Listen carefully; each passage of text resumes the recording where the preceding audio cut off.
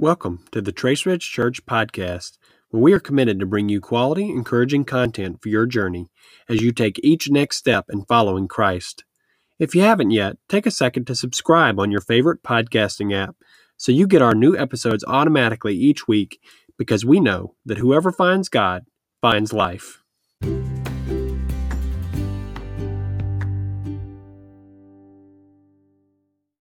Today's prayer is inspired by Luke 22:31-32. Simon, Simon, Satan has asked to sift all of you as wheat, but I have prayed for you, Simon, that your faith may not fail. And when you have turned back, strengthen your brothers. Many of us have heard the story of Peter denying Christ 3 times before the rooster crowed. Jesus gives us and Peter a glimpse behind the scenes and indicates that Satan has made Peter his target, requesting to sift him.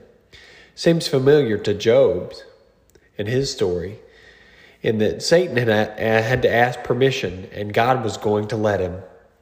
However, additionally, Jesus goes on to offer further encouragement, saying that he has prayed for Peter. Jesus interceded on Peter's behalf, but Peter still falls. Jesus also knows this and begins his redemption here by giving him purpose beyond his fall. His faith may fail, but Jesus expects him to not only turn back, but to also strengthen his brothers. Jesus knows we will be tempted too, and he knows we will fail. He also expects us to turn back, and then we can strengthen our brothers as well.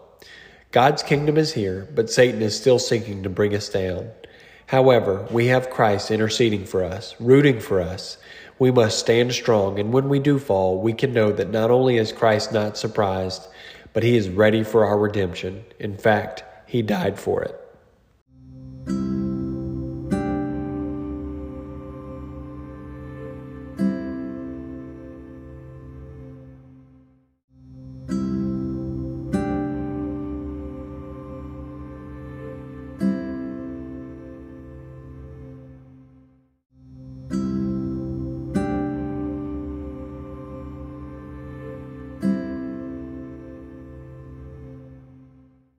God, we are so grateful that you were there to help us get up when we fall.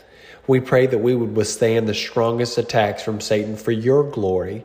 Don't let us be slaves to temptation, and don't let us allow our failures to prevent us from being your disciples who also encourage others to follow you.